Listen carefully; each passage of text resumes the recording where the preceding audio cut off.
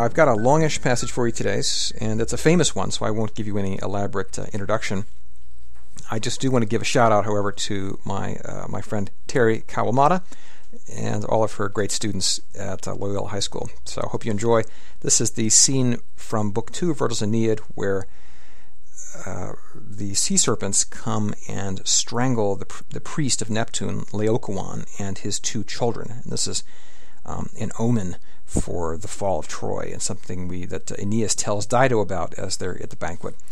And he observed the events and he retells it with a great sense of horror and drama.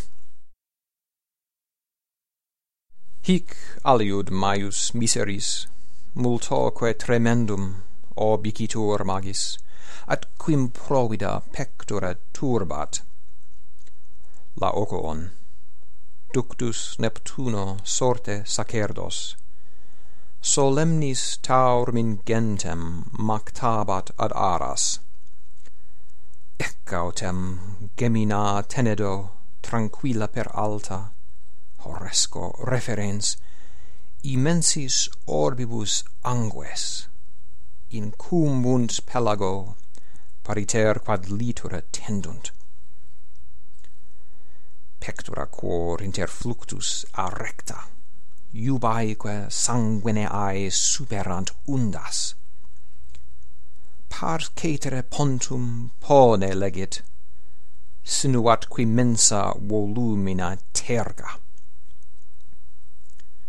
Fit sonitus spumante salo, iam quarva tenebant, ardentis quoculos suffecti sanguinet igni, sibile lambebant, linguisque vibrantibus ora.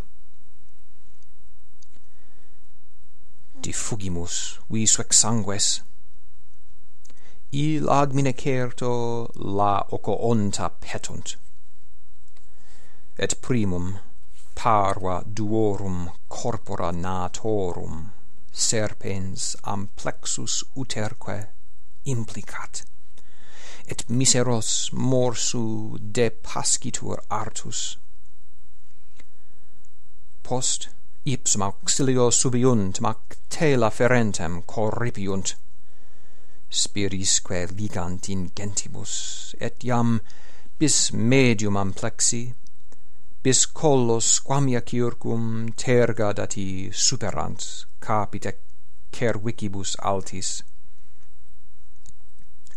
Ille simul manibus tendit divellere nodos, perfusus sanie vitas atroce veneno, clamores simul horrendos ad sidere tollit, qualis mugitus fugit cum saucius aram taurus, et incert excusit cervice securim.